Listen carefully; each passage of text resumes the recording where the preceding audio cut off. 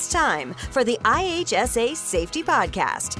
You're listening to IHSA Safety Podcast. I'm Enzo Garetano, President and CEO of Infrastructure Health and Safety Association, and I'm here with Michelle Roberts. Our topic today is going to be sharing the road with large trucks, where we're going to continue our conversation with OPP Sergeant Carrie Schmidt. Michelle, I'll pass it on to you. Let's touch about some of the unique factors when it comes to sharing the road with large commercial vehicles. And in particular, we're talking about, transport trucks. We would like to hear from you on some of the tips that regular passenger drivers, so those who commute for work, they don't have a professional class license, they're in a regular passenger vehicle.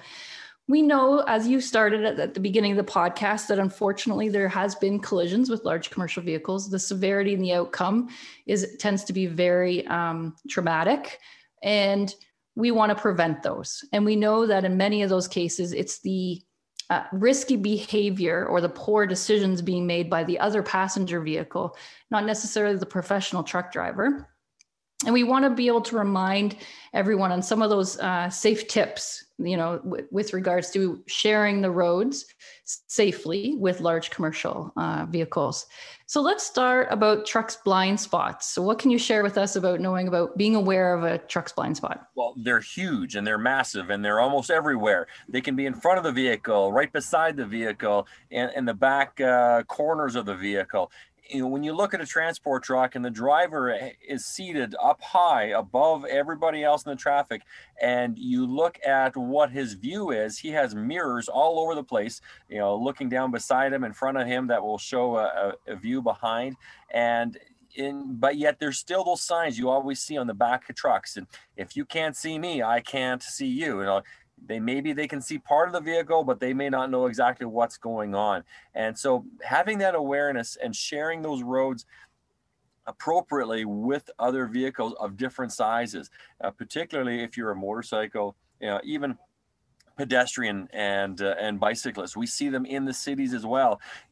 Consider how large articulated vehicles operate. And when they make a turn, those trailer wheels are going to track well inside of where the steering axles are going to be turning. And so that is just another reminder to understand the dynamics of these vehicles. So there are blind spots everywhere. And if you're sitting, behind a vehicle, in their blind spot, some drivers may be a little bit hesitant, a little bit nervous to drive alongside a transport truck, not knowing what's happening, if they can actually see them. And they sit in these blind spots, not realizing how dangerous and frustrating that can be for all sorts of drivers. We are sharing the road with one another, and knowing where you are in relation to other vehicles around you, not just in front of you, but beside you and behind you. Every passenger vehicle has mirrors as well. You should have probably 3 mirrors in your vehicle at minimum, to look on both sides in your rear view mirror.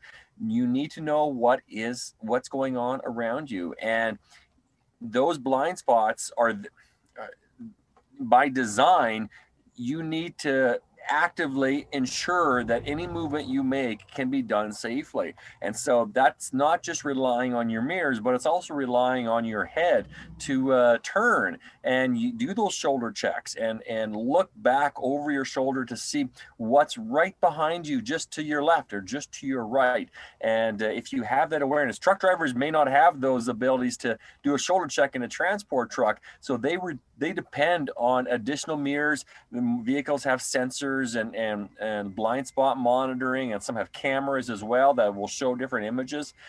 But again, you need to use them and be aware of that. So we just ask drivers to really consider how they're sharing the roads, and what lane are they in. We can get into lane discipline. I want to talk about that as well. But the blind spots are a huge issue. And when we look at the root causes of collisions, here, I guess, is the number one problem. Looking at 2016 to 2020, the leading cause of crashes involving commercial motor vehicles was an improper lane change.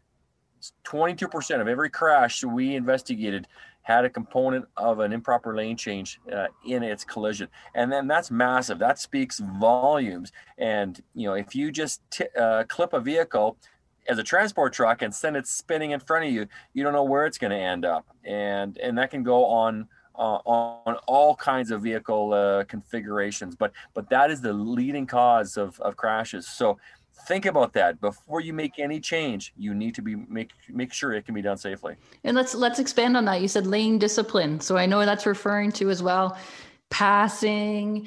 There was restrictions on what lanes large commercial vehicles can travel in and not travel in. So let's talk about that lane discipline and safely passing. Yeah, well, again, on the 400 series highways, when there's 3 or more lanes in many areas, trucks and any vehicle over 6.5 meters is prohibited from driving in the far left lane.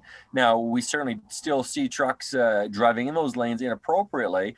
They're going to be maybe driving slower than traffic, but they're just a huge, massive wall, and they block all kinds of space. And the left lane is there for passenger vehicles for their flow of traffic, and for them to be able to pass vehicles as well.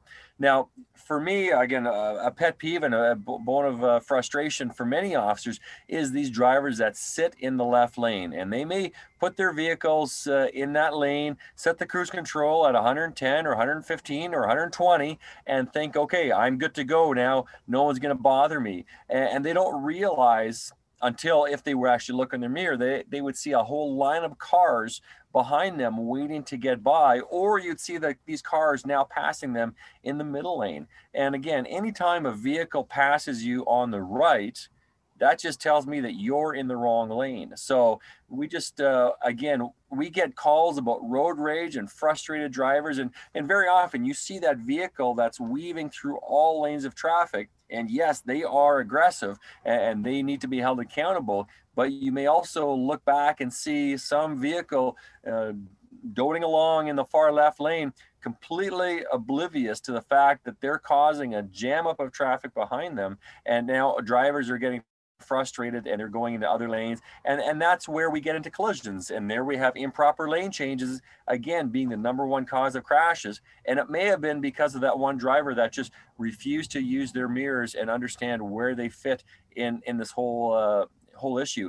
If you don't feel comfortable driving on a 400 series highway, or you think the only place that you should be is in the far left lane, well, maybe you should find alternate highways and routes to get to your destination, because the driving is a privilege, and we need everyone to do their part. And we just ask everyone to be aware of those mirrors, be aware of traffic behind you and beside you. And again, don't just move into the middle lane, because the middle lane is the passing lane for the trucks. They're going to be in the far right lane for the most part. And the only lane they can move into to pass is that middle lane. So again, don't be sitting in the middle lane thinking that there's no issues as well. We get complaints very often from drivers saying there's a vehicle tailgating me and trying to push me out of the way, and that's their perception. And usually my first question is, what lane are you in? And maybe if you would just move over, it would all be gone. And usually that's the case. But there's a bit of maybe a pride or a bit of an ego where people don't want to have other cars pass them. They want to set the speed that they think is appropriate, and no one should go faster than that. But that just leads to all kinds of problems. So driving is a privilege. Let's make sure we share the road responsibly and safely with everybody. And if that means moving over and letting a vehicle that's speeding pass, it's not your job to control the rate of speed. We'll do that already in our job, and you'll get to your destination in good time, safely as well. But we just need everyone to do their part. And even when you're talking about the passing, and if we think of the commercial vehicles, some people don't realize too that in Ontario, the large commercial vehicles, the transport trucks, are governed at a speed, right, at 105. So that truck doesn't have the capacity to exceed that if they're properly governed. And a lot of passenger vehicles don't realize that. They get frustrated. Why are they going so slow? Then they start maybe even tailgating or cutting off the driver. And those are dangerous behaviors, because as you mentioned earlier on, the vehicle configuration, the size, the weight, they need greater stopping distance, right? And if you cut into that space cushion, or that safe cushion, that space between your vehicle and the front of the tractor trailer, that's a dangerous move. We got to be very careful of that, and warn people that, it takes a lot of time to stop a large transport truck. I've seen plenty of vehicles going from the far left lane once they get close to an exit and cut across all lanes of traffic to make their exit, cutting other vehicles and transport trucks off in their wake. And we've seen collisions come as a result of that. Again, completely irresponsible. If you're going to be cutting off a driver, because even going up a hill, transport trucks, even going 105, may not be able to maintain that speed going up a hill, and they'll put on their four-way flashing lights, and all of a sudden they're only going 80 or 85 kilometers an hour crawling up this hill just because of their mass. And that takes, there's a lot of power behind that. But again, on the other side, if they need to stop suddenly because someone cuts them off, they may not be able to. And if you are driving a transport truck and you slam on the brakes suddenly, and there's a very good chance that that trailer will actually push the transport, sideways, and it'll begin to jackknife. And once you're off by just a very few number of degrees off of center, and there's nothing a driver can do to recover from that, and they're going along for the ride. And we get calls for jackknife transport trucks all the time, and very often it's because they claim that they were cut off by a driver who just wasn't aware of their speed, their size, and I guess just the dynamics of how these vehicles operate. Again, collisions are always preventable. There are so many factors involved in that. And once we come to the realization that we sometimes play a part in these collisions, we may not think we're guilty, but until we objectively look at our situation, we may finally come to that realization that, yeah, I could have done things differently, and this probably could have been avoided had I given it just another second of time, or a couple more meters of distance of space, because all those factors play into your ability to escape and find an escape route. So having that following distance, which is appropriate, that gives you time, and time is your friend in allowing you to slow down, change lanes, or adjust your driving accordingly to adjust and account for whatever changing conditions are coming up in front of you. Yeah, no, those are all great tips. And thank you for continuing to reinforce those with us. I know that, as we said, it's important that we're aware of the limitations of the truck. We touched on, wide turns, that they need more space, so don't creep into their space if they're making a right-hand turn.